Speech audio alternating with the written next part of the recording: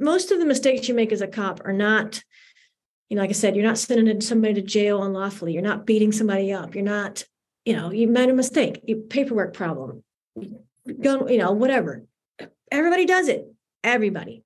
But it shouldn't be something that you start to be harassed over. It shouldn't be. They use those things to come after you because everybody does make mistakes. But how come they're seeing your mistakes and not anybody else's mistakes? Hey guys, check out the 2023 Street Cop Conference, April 23rd through the 28th, Gaylord Convention Center.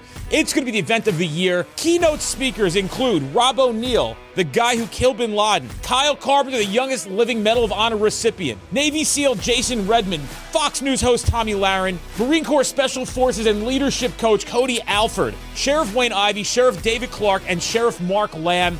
It's going to be one hell of an event. And on top of that, we have all of our instructors and additional instructors from other companies going to be at the event, giving you everything they know for you to have a successful career and get the results you want to get in the field as a police officer. On top of attending the event, you'll get face-to-face time with every instructor attending the event, and all the keynote speakers will spend time with you. We got special events all week, giveaways, nightlife. It's going to be really, really worth your time, energy, and effort. I promise you, you will not regret it for a second. To register for the conference, check out streetcop.com, click conference, and everything you need will be there on the homepage. If you are looking for a room, just click book a room.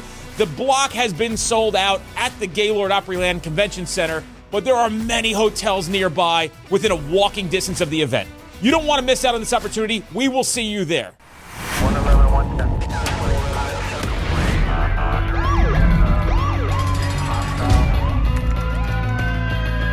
You training to be a street cop? Hey guys, welcome to this episode of the Street Cop Training Podcast. I'm your host, founder, and CEO of Street Cop Training. My name is Dennis Benino. And back joining us again, Bridget Truxillo. She is your favorite attorney, former police officer, and ready to go after your administration at the beckoning call of summoning this giant in the legal industry. I'm just kidding. We're just trying to get everybody to stop getting fucked with and stop being sexually harassed by these people who have, who essentially should take their dicks and go somewhere else outside of the confines of the police department. It's wild. It's so insane to me. The stories that I hear, I continue to hear. Oh man, it's like I went to a police academy graduation yesterday. I could feel like some of the hate towards me that was there, because what we're saying is we're holding you accountable, right? You're going to be the chief. You better behave, right? You're going to be the captain up there. You should behave. You should actually be the example for how people should behave. And this shouldn't be just your realm to do as you please, however you want, or try to take advantage of unassuming, younger, unknowing, innocent little victims in your sphere of influence, quote unquote, I guess. So, hey, thanks for coming back. What are we talking about today? You are very welcome. Thanks for having me back. I enjoyed our conversation last time. I did have, after our last conversation, I had somebody reach out to me saying they just listened to the conversation and they loved it with you and I, which how could you not? And, and, a female who was dealing with disparate treatment, basically. And, I get a lot of questions. That's why you and I preparing for today, like, decide what to talk about. I mean, I just get more and more common theme questions, but it's oftentimes number one, is this something that I can do something? Can I do something about it? And then number two, which is, I think the more difficult part, is deciding to do something about it. Deciding that you want to rock the boat, deciding that you want to actually report it to HR or file an EEOC claim. And, and I explain to people what their options are. But I think a lot of times, the first, and this is what I tell people all the time,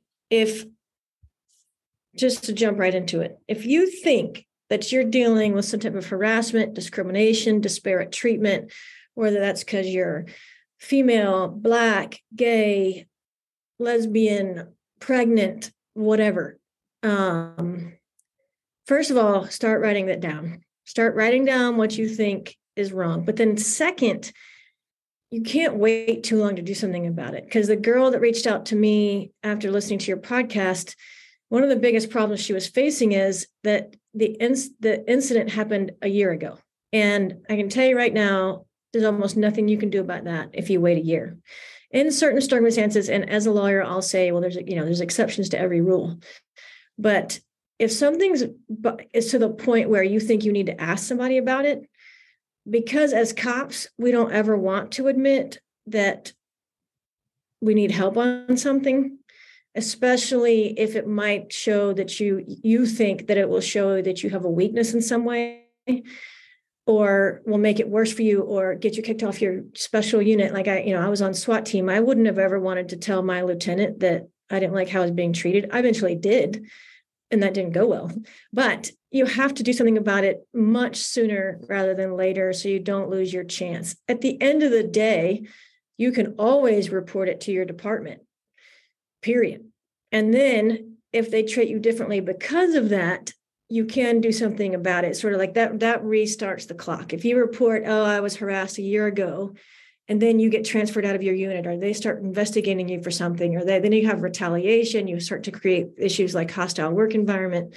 So there are options to, if you do something about it. But my advice to anybody and everybody is, if you are to the point where you want to ask somebody if you could do something about it, then more than likely you can do something about it. Does not mean it's going to be easy, but at least report it to somebody.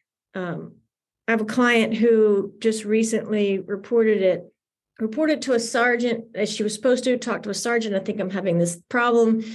What do I do? And the sergeant says, thank you for telling me. Do you want me to do something about this? And she said, no, I'm afraid I don't want to get fired. If I report this, well, I'll get fired and blah, blah, blah. And then eventually the sergeant ended up reporting it anyway.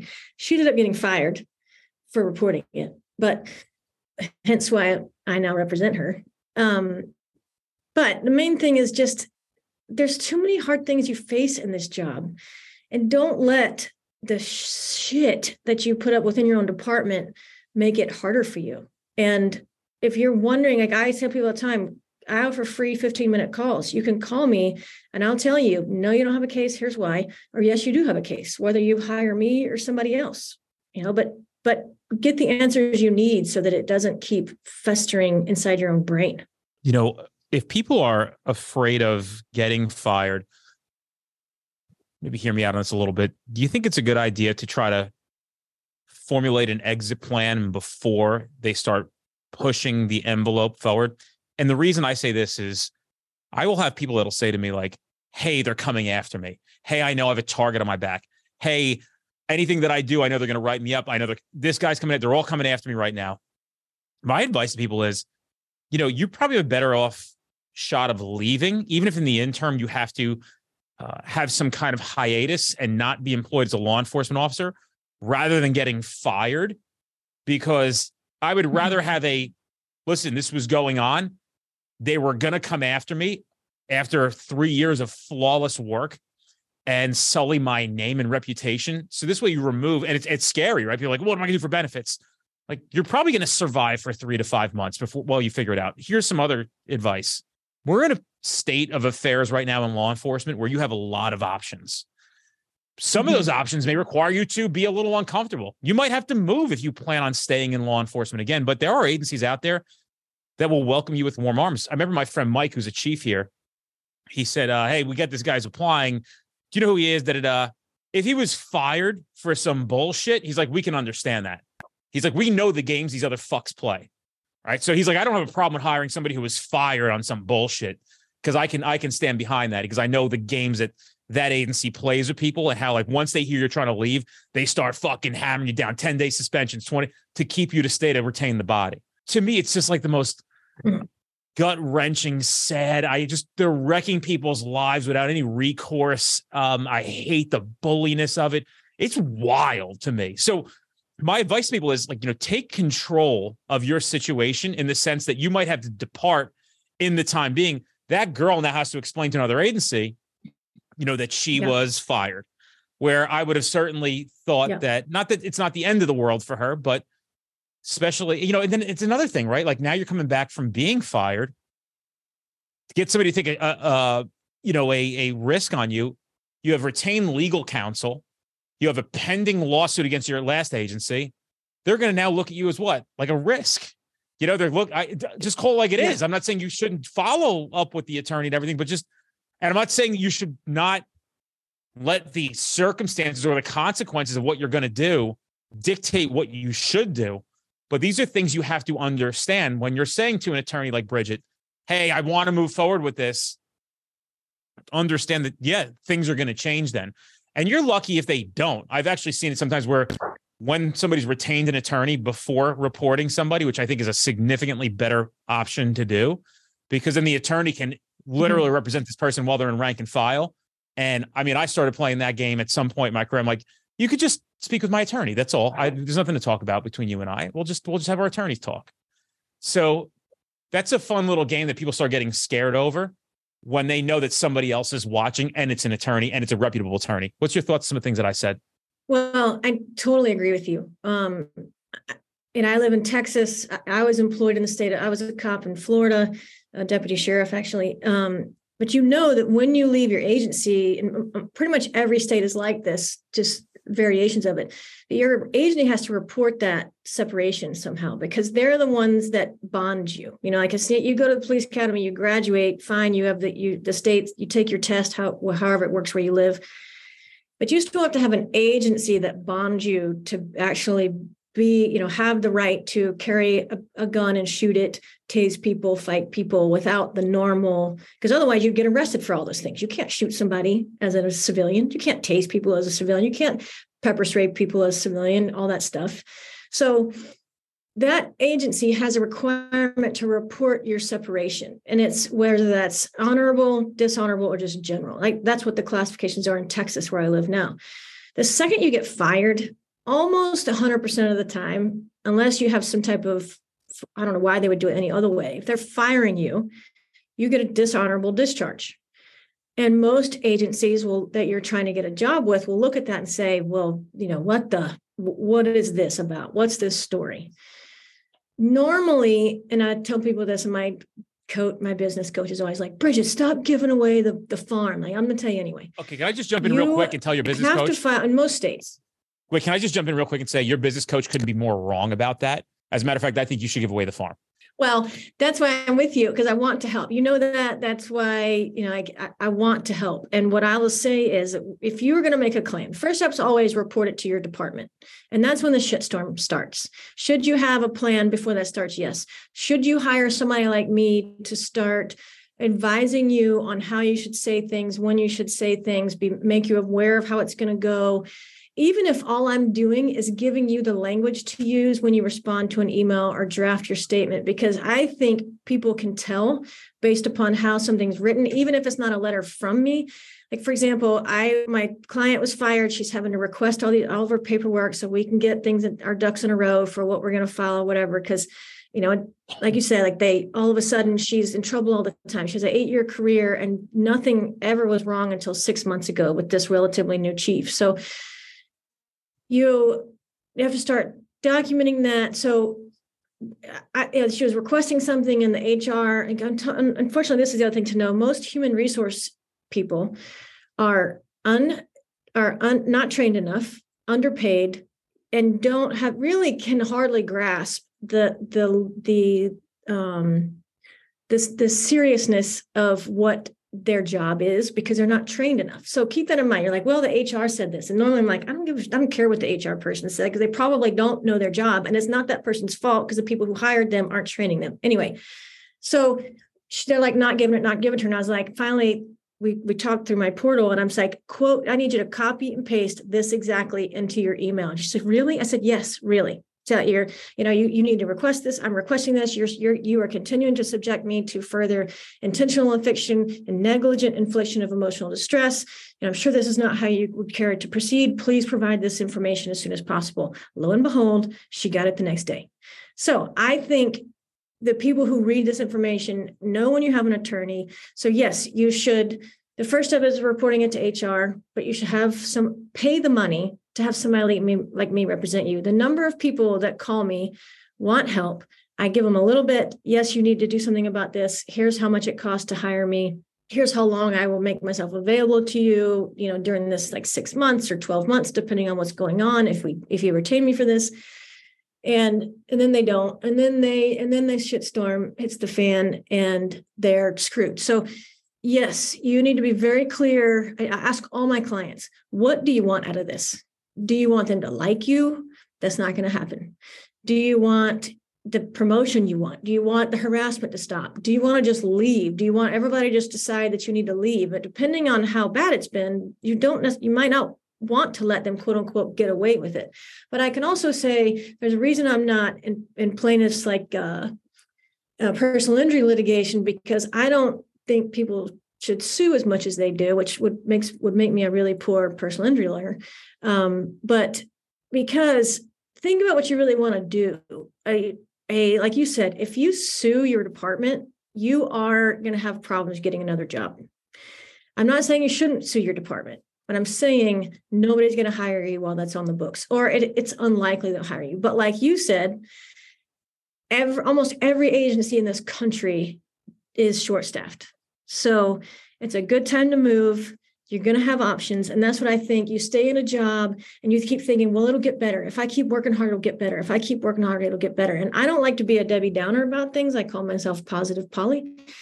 But it's nice to meet you, Polly. Sometimes you just got to move on. Yeah, thank you. Sometimes you just got to cut bait and move on. Find yourself a new fishing hole, because I can tell you from my experience is that it's not going to change. And you get to control your life. And this is definitely a way that you can take control back, is you do not have to sit there and just take it. But I absolutely agree that consulting with somebody like me, or just doing your homework on, what is it you really want? What will happen when you do this? The bigger your agency, the more likely you will suffer less consequences internally, from my experience of talking with people across the country. And just anyway, so the smaller your department, the more screwed you will be. So yeah, I definitely agree with you.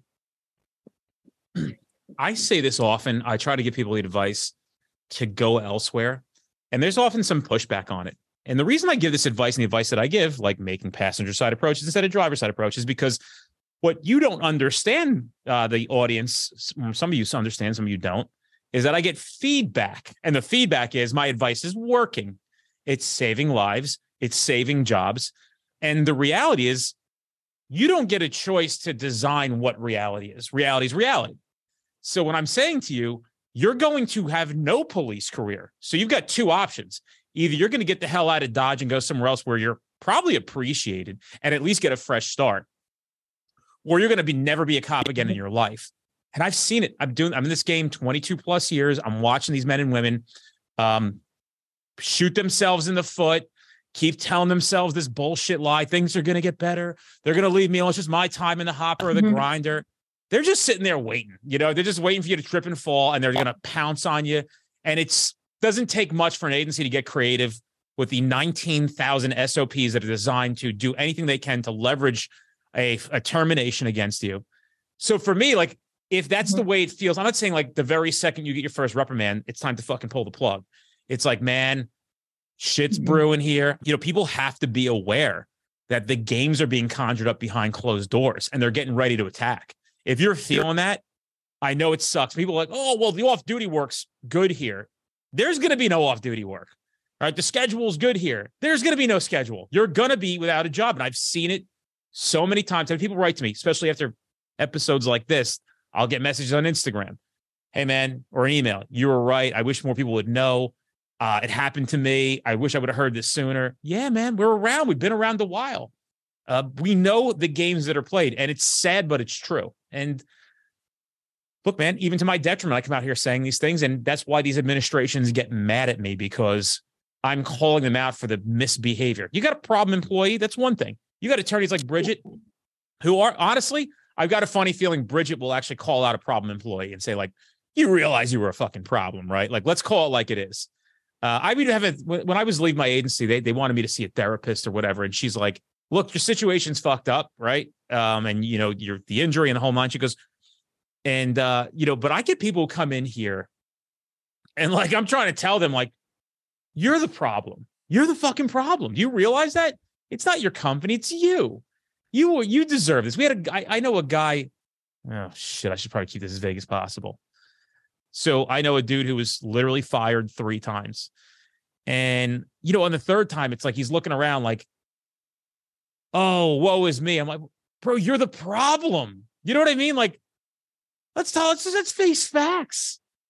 Who got fired from 3 different agencies that gave you different chances every single time? It's you. It's not them. It's you. You're the problem. But that's few and far between. You know what I mean? Like you see it. It's not, there are people who are problematic. Like there's no question about it. Don't kid yourself. Ask 10 people if you're the fucking problem. Sometimes I even ask myself, I'm like, am I the fucking problem here? Like I got to ask people that I confide in. Did I do something wrong? So, it's tough advice. People don't want to ingest it, but it is truth. And it does hurt, but it is the truth. And then there's nothing you can do to change that. Like you said, that they'll just sit there and keep taking it. I said it, I did it. I kept doing it every day. I'm like, okay, it'll get better tomorrow. I'm like, yeah, oh, today sucked. I got in trouble again. I'm just going to prove to them. I'm going to hold my head up high and I'm going to just show them it'll get better. That someday they'll respect the work I'm doing. I mean, when I was on SWAT team, like all I wanted was just for them to respect me as a SWAT operator. That's all I wanted. I'm like, okay, it'll get better. Okay, it'll get better. But it just never gets better. And many reasons. Nobody's teaching these supervisors how to supervise. Nobody's teaching these sergeants and lieutenants how to really be good at leading people. It's more work. It's harder to teach people how to be good at that than it is just to let this crap continue on. And I don't think that's exclusive to law enforcement. I mean, I've had certainly many other jobs since then. And I think that's just a fact of life, as most people are never trained on how to really do the work to supervise and develop people, to make other leaders within your team. I mean, the goal should be to have people grow beyond what you could even do for them. And they don't get that. So, and then that's the other thing to keep in mind is if you don't report something, do they even know that there's a problem? If you don't report that your sergeant is doing XYZ, do you know that they know that? Because you can never assume. I mean, we all know what the word assume does to people. I mean, with that, you're making an ass out of you and me. So you can never just assume that the agency is aware of how people are acting and that they're okay with it. I mean, those are 2 big assumptions. I think I tell clients this all the time, like nobody's really sitting around thinking about you. And I don't mean that to make you less special. What I mean is so many times people go through a hard time and they want somebody that they don't want to say anything, or they're hoping that somebody that they work with that they think they can trust will stand up for them, or somebody's going to push back and say, hey, dude, stop doing that. That's stupid. That's not going to happen. It's just not. Everybody wants to keep their job. Nobody wants to be that's not never. I mean, I'll just say that. Maybe you have a Gandhi on your squad somewhere. But for the most part, everybody is CYA. That's just how we're wired. And it's not having to do with you. It's just how people are. And you're going to leave and the shit's going to hit the storm. And then the story's going to come out. And the people that you thought, see this over and over and over again, the people that you thought were your friends, you think, well, oh my gosh, I just read the file and I realized Johnny said so-and-so about me. And I thought he was somebody I could trust. All the time I see that. It is 100% in your power to do what you need to do for you. It is 0% on anybody else's radar if something needs to be done for you. You're going to quit and the shit's going to hit the storm and you're going to start to hear these stories, and then you're going to start to hear it. And it's going to start to hurt your feelings, and it's going to hurt how you thought all these people were on your side. And then you're going to think, well, they weren't on my side. Well, no, it's just that they don't want to get fired. They want to keep their job. They want to stay as a sergeant. They want to keep that special unit. So the point being that my point is always to clients, it is 100% up to you. You have to 100% do the hard work. Know that it will get worse before it gets better. Know that you're going to find out a bunch of stuff that's going to hurt your feelings. And all these guys out there are like, I don't get my feelings hurt. Yes, you do. Big fat liar. Everybody gets their feelings hurt. So everybody's going to be upset with what they thought. The guy, my buddies, my guys, my bros. I was reading this morning. It's a book. I can't remember. Adam, somebody, 365 daily devotions for law enforcement. And today it was about like the brotherhood and how you always have your brothers, and no matter, you can leave the job, but you'll still have your brothers. And I'm thinking that, I'm reading that thinking, that's not true. I do have like one friend I keep in touch with. We were on the narcotics unit together, but he also didn't tell anybody to leave me alone when we were on the narcotics unit together. And my sergeant, who was also my SWAT team captain, wouldn't leave me alone. Like, no, we're still friends, but that wasn't his job. So anyway, my point being, yes, you could maintain some friends. There are good apples in every bunch, but there's also just a bunch of dumb apples. So do what you need to do for you. I'm going to keep saying that. Like I say this all the time too. You chose a job that's hard, like in so many ways. So you shouldn't, and don't be afraid of the next hard thing. It's disappointing that your agency would do that, but it happens all the time. And obviously you're okay with doing hard things. So just make this one other thing that's hard and, rip the Band-Aid off. I'm that type anyway. I'm just rip the Band-Aid off. One thing you said too, Dan, is people make mistakes. I tell clients this all the time. If I'm talking to somebody and say, yeah, there's not really anything you can do about that. Or some random person listens to a podcast who's not a cop and they're like, well, I was walking through my job the other day and this guy was whistling at me. And like, yeah, there's nothing you can do about that. I tell people all the time, you made mistakes. Everybody makes mistakes. Your mistake didn't send somebody to jail unlawfully. Your mistake didn't get anybody killed. Your mistake just came across the radar of some sergeant or lieutenant or chief that doesn't like you for some reason. And then all of a sudden they get a burr up their ass and it's you. People are going to make mistakes. You touch a gun, you pick up a gun and you don't have gloves on. So, your fingerprints are on it. Okay. Don't do that again. But is that worth tanking an 8-year career when you've never done that before? It's not like you have a habit of tainting evidence and ruining the chain of custody on evidence. No, you don't. So that's what people say. Oh, they're right. I made a mistake. Oh, they're right. I made a mistake. Oh, they're right. I told myself that for 2.5 years. Oh, you're right. I made a mistake. I'll get better tomorrow. Oh, you're right. Okay, I'll do those 500 mountain climbers because I made a mistake. And eventually you're like, fuck off. And I quit. I don't regret that because I'm here today to help, and I can help, I think, in a lot of ways because I understand it. I've been through it, and now I'm an attorney, and I can tell you all the ways that you can help yourself in ways that I didn't know when I was a cop. But yeah, you're going to make mistakes. Big deal. Hopefully, I'll be the first one to say, oh yeah, you're in the criminal representation area, and I don't do that. Good luck. I can help you find someone. But most of the mistakes you make as a cop are not, like I said, you're not sending somebody to jail unlawfully. You're not beating somebody up. You're not, you made a mistake, paperwork problem, whatever. Everybody does it. Everybody. But it shouldn't be something that you start to be harassed over. It shouldn't be. They use those things to come after you because everybody does make mistakes. But how come they're seeing your mistakes and not anybody else's mistakes? How come they're investigating you for quote unquote gossiping when the dude on your shift gossips every single day in front of the sergeant, but they don't write him up for it? So mistakes are mistakes, but don't let that be a reason to start feeling like you're getting beat down when the job already beats you down.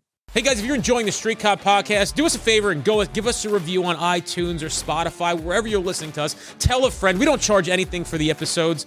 We appreciate your support. Check us out on any social platform by putting into the search bar Street Cop Training. Give us a follow. We have a lot of free content coming out every single day that you might not catch here on the podcast, and it's important for you to be able to do your job more professionally, and we also entertain you as well.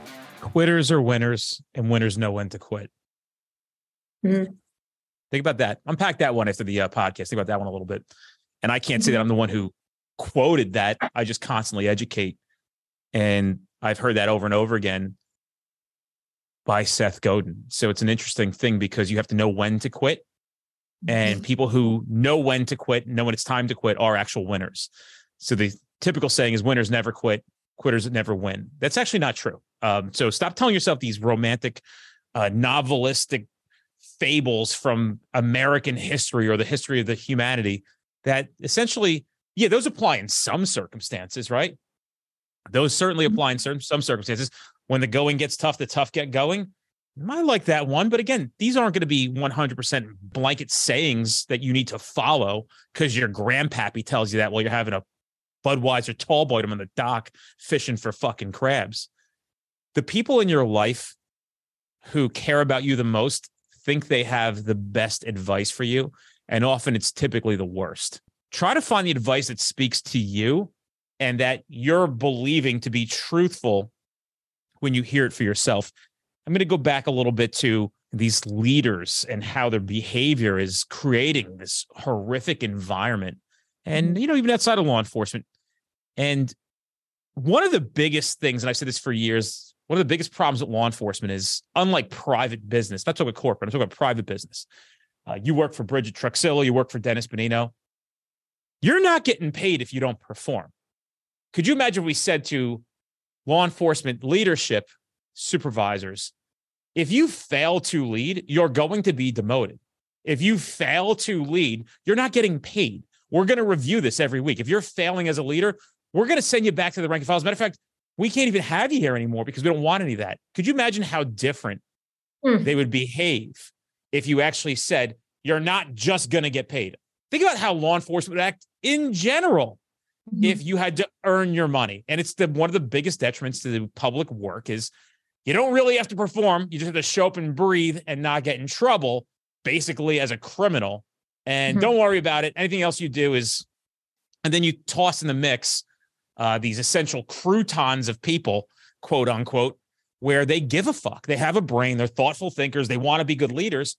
And, I said this to my VP this morning. I'm like, I feel like I'm just this person living in everybody else's world of my independent thoughts, intelligence, and common sense.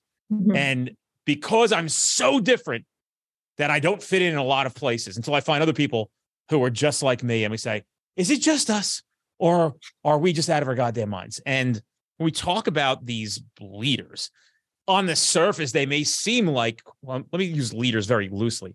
They may seem like they're very steadfast and profound, but the reality is I think they're emotionally unstable, right? You really think about it. So I grew up with emotionally unstable parents. I know a lot of emotionally unstable people.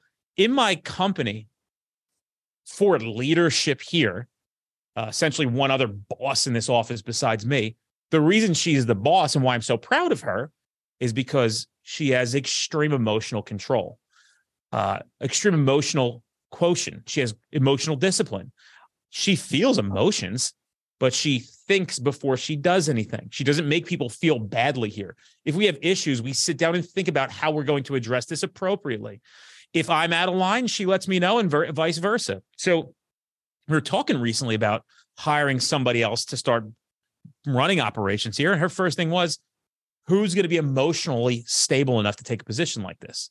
That's what I'm looking for. The last thing I need is some baby coming here, stomping their feet, kicking fucking walls, acting like a child because they don't know what to do because they're low intelligence levels. For me, in my mind, and again, we're both not psychotherapists, when I see people misbehaving like that, I think to myself, there's got to be a correlation between low intelligence and low emotional control.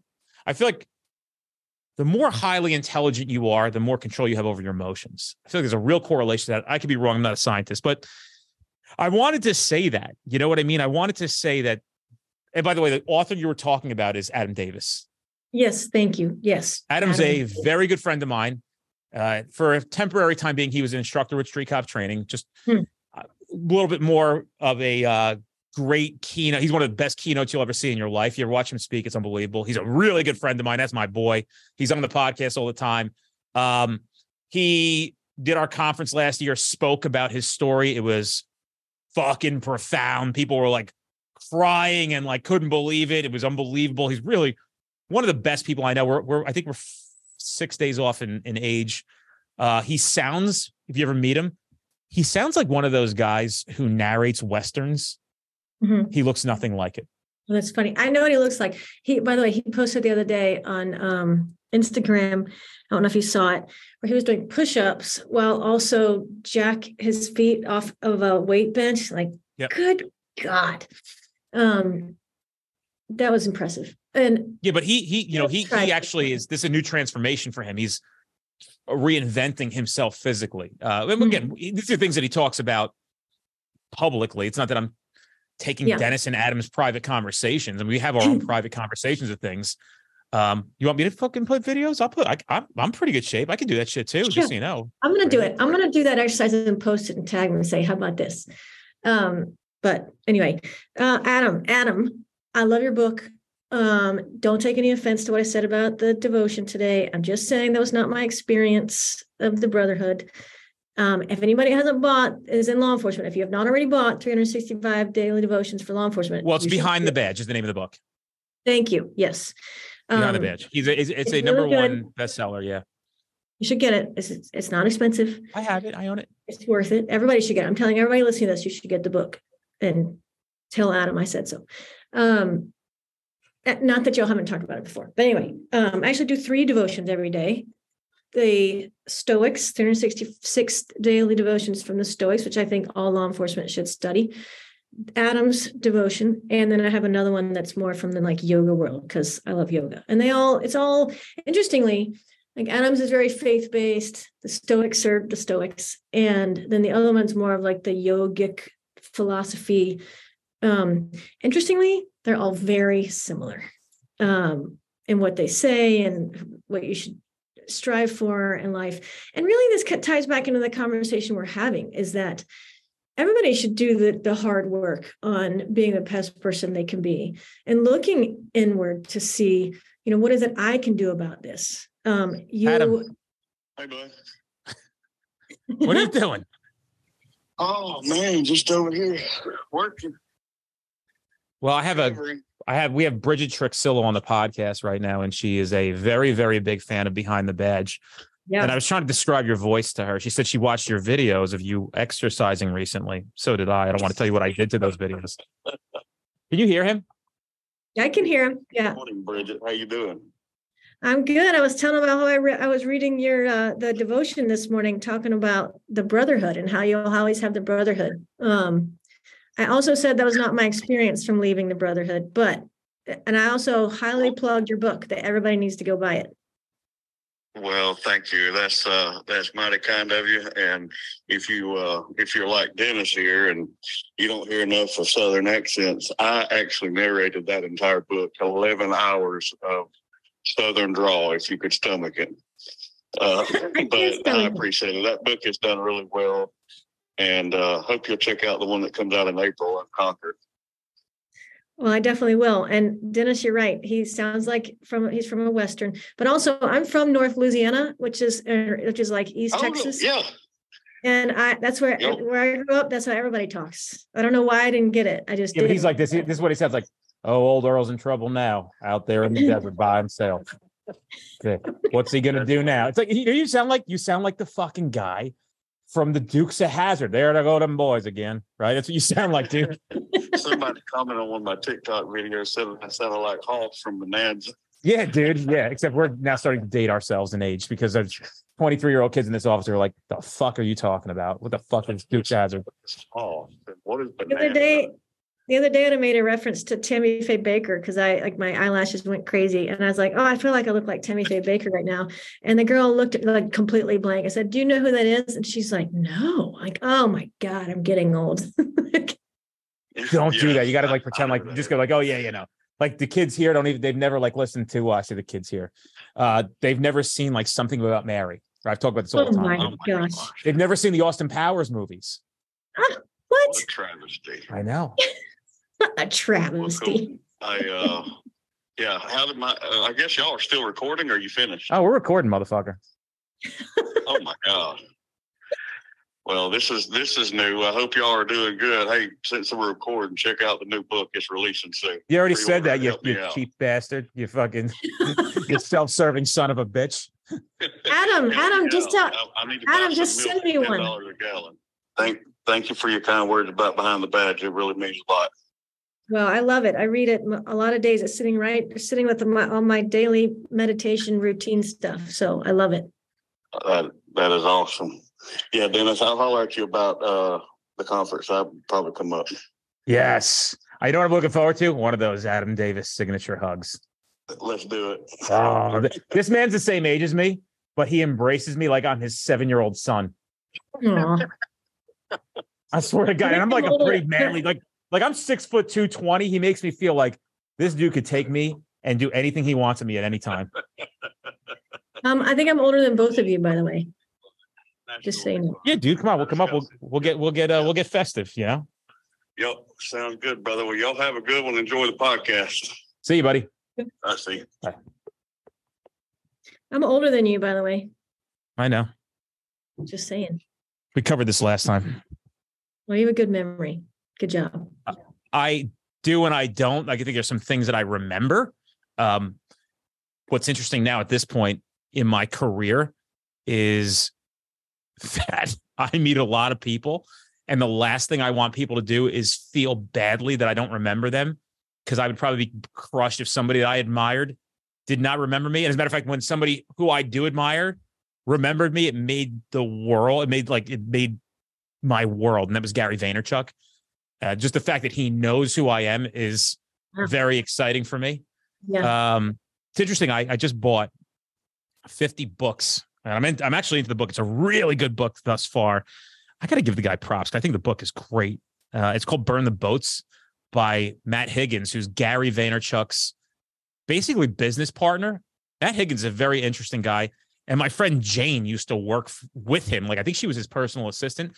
So I reached out to her last night because I spent the money on the 50 books to get a 15 to 20 minute coaching session with him, which is really badass because the guy is his partner is the guy who owns the Dolphins. That's one of his partners. Oh, wow. Okay. He's worth $8 billion, Stephen Ross.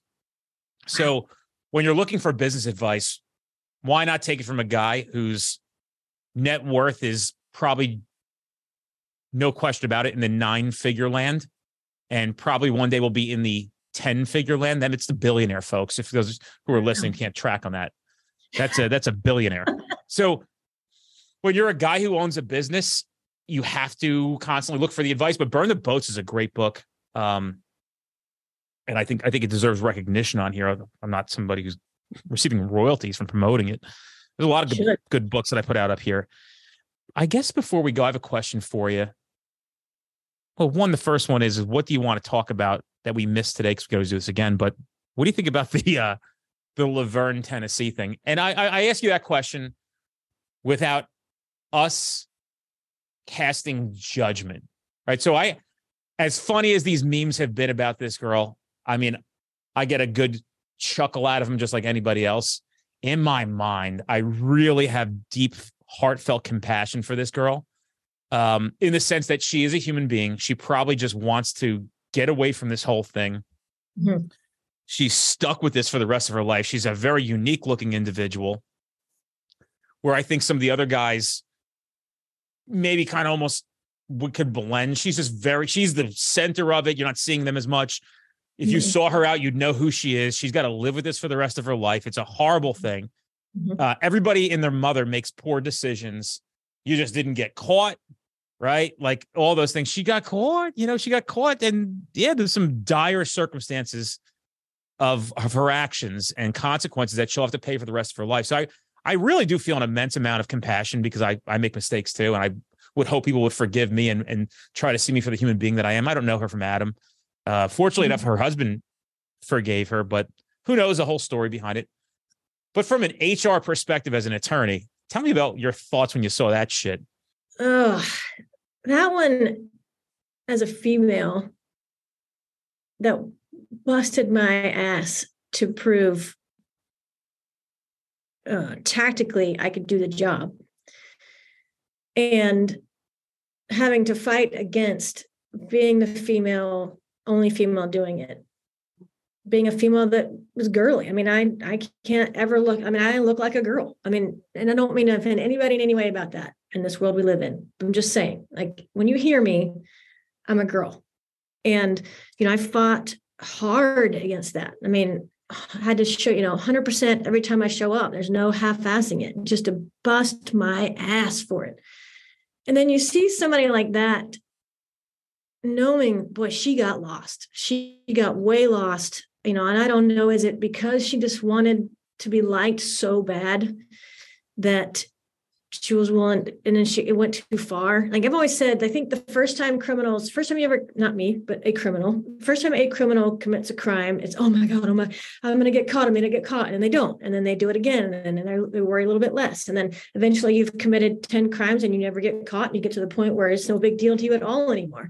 So she went down that slippery slope of, I don't even know what is just bad. And in a time when all of law enforcement is fighting so hard to get past those very few bad apples, the very rare, really bad incidents like what happened in Memphis.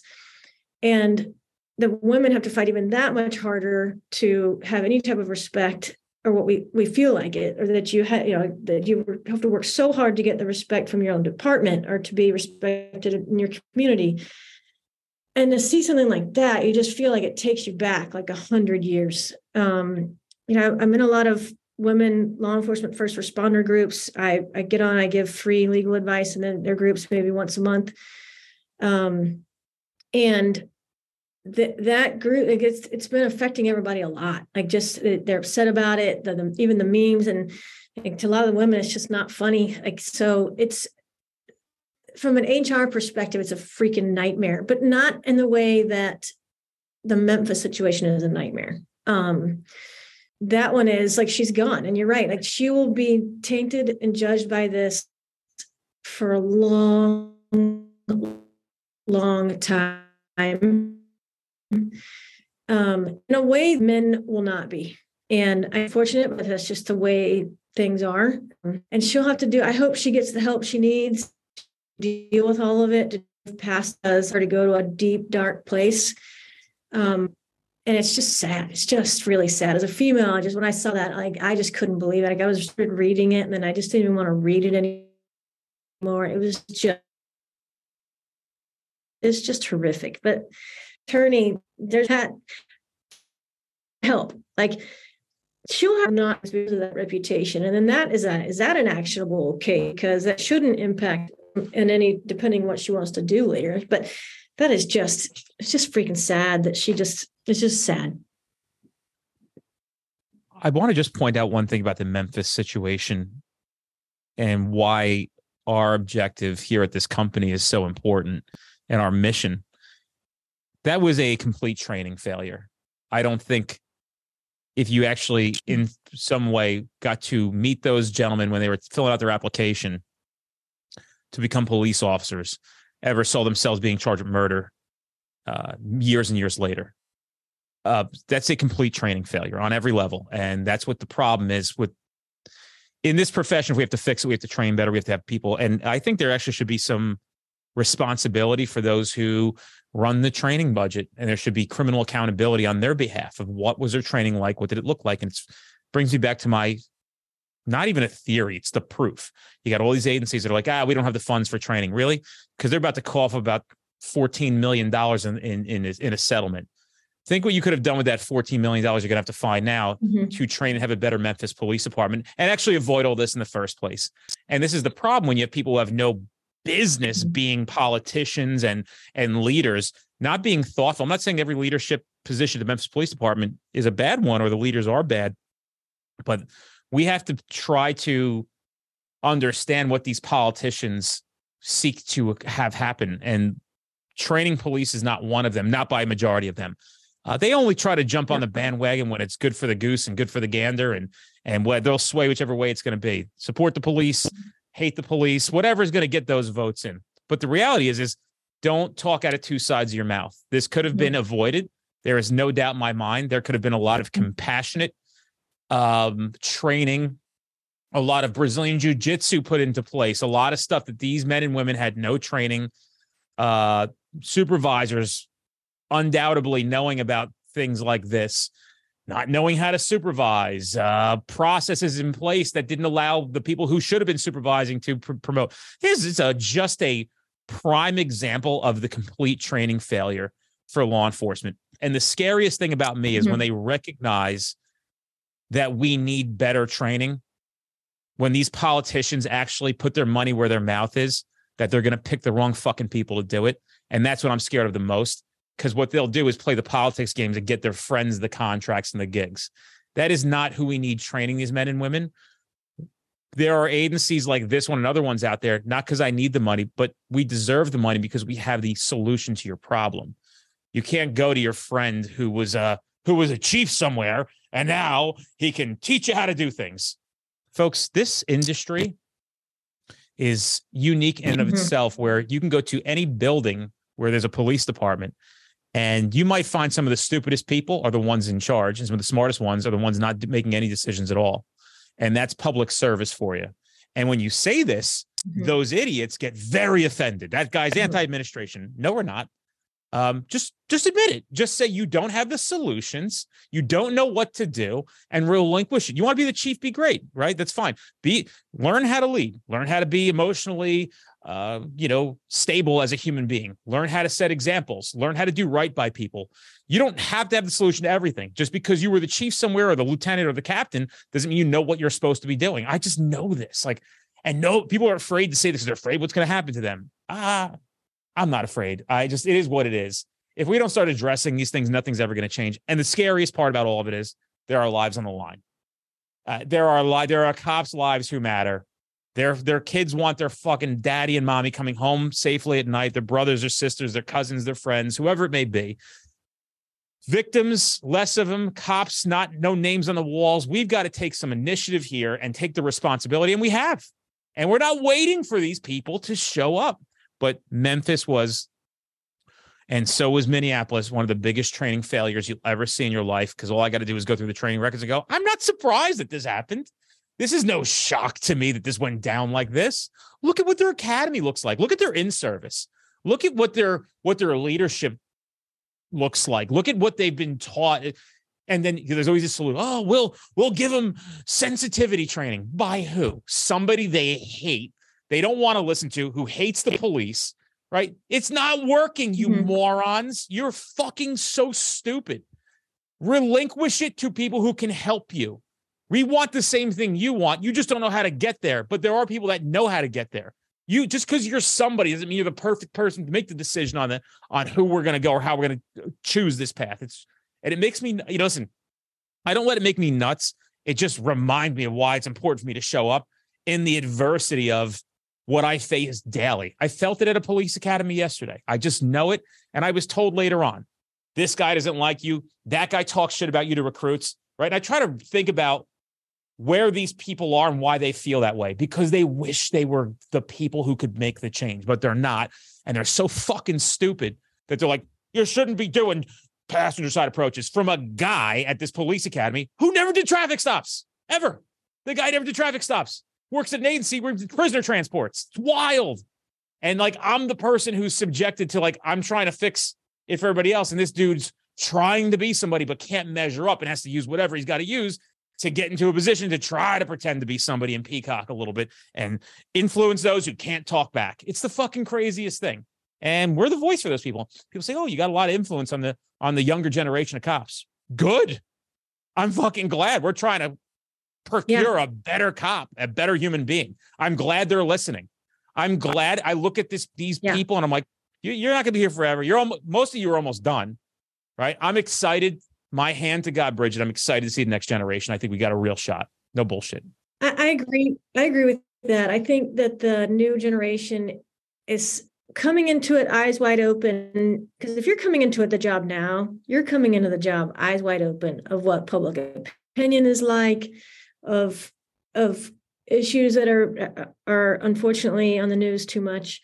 The Memphis situation, to me was that a big piece of that was, I talk about this a lot. I may have mentioned it in our last podcast. Another book that I really like is The Four Agreements by Don Miguel Ruiz. And the second agreement is don't take things personally. And I think that is a huge piece of de-escalation, is when somebody is talking back to you, fighting back from you, running from you, it has nothing to do with you and who you are. It has nothing to do with you. That's why I think it's so important that people study this, law enforcement, first responders study the Stoics, because it's really not about the happiness. It's not about the sadness. It just is. And if you can really study that and study, because it's more about what you have control over and what you don't have control over. And you don't have control. Okay. And as well as I do, your tactics control a lot. So yes, you do have control over how a situation could go down. You can diffuse a situation where you're not going to fight. Maybe you don't always control that. But I definitely think more studying of, and also very exclusive to this particular industry of law enforcement, where you have powers that most other jobs, most civilians do not have. You legally have the right to fight people, to shoot people, to all those things I said earlier. And that makes it all the more important that you do the work to make it not about you. It's not about you. And yet, do the things that you know you need to do. Get the training, study the stuff you need, do the whole wellness, a well-rounded wellness routine, read the things, educate yourself, meditate, all the things that you can study, the Stoics, exercise, eat right, sleep, all the things.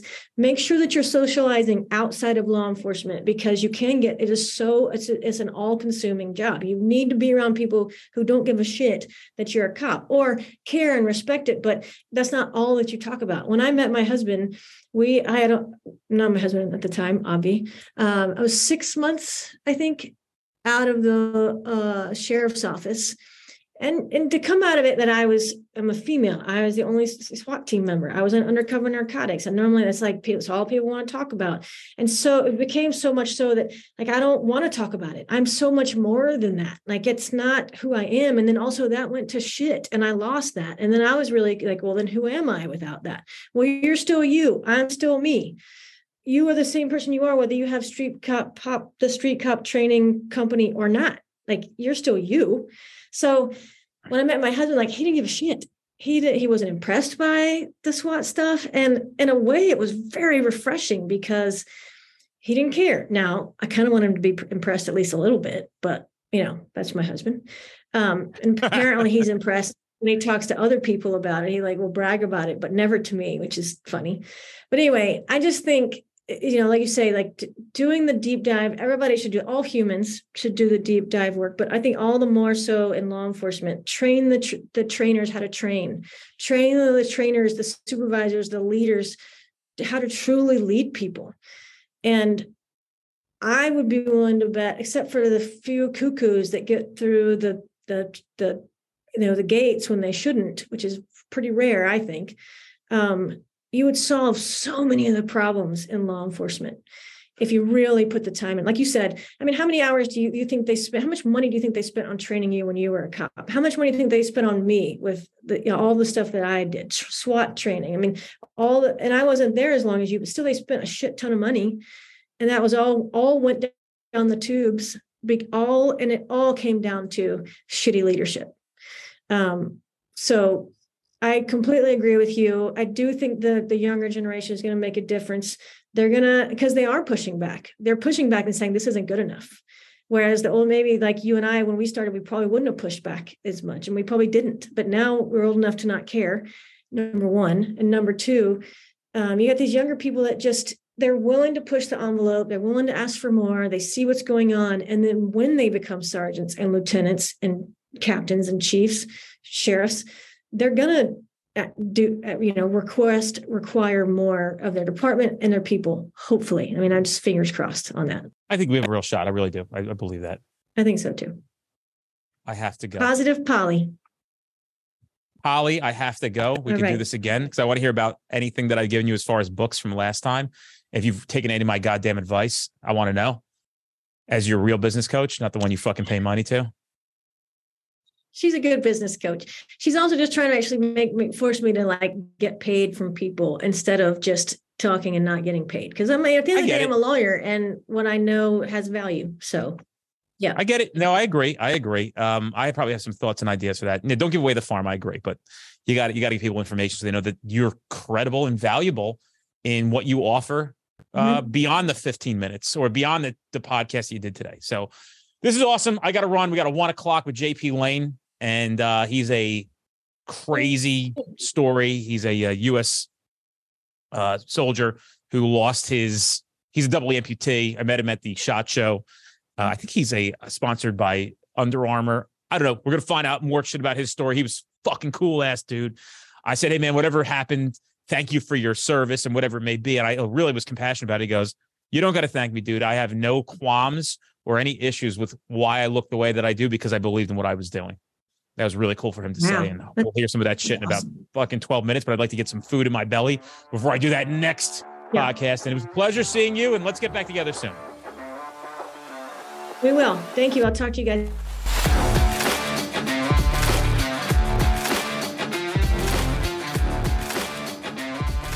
Guys, if you're in an area where you're trying to get to our classes, but we're not close to you, fret not. We actually have on-demand training at streetcop.com. You can take that course online right now, and then you could attend that training in the future at no additional cost. You can redeem your voucher, so you get 2 for the price of 1. We don't want to deny you the ability to take this training now, especially knowing that it can keep you safe at a very minimum, putting bad guys in jail where they belong, and at the maximum, going home to your family. Check out streetcop.com for that offer.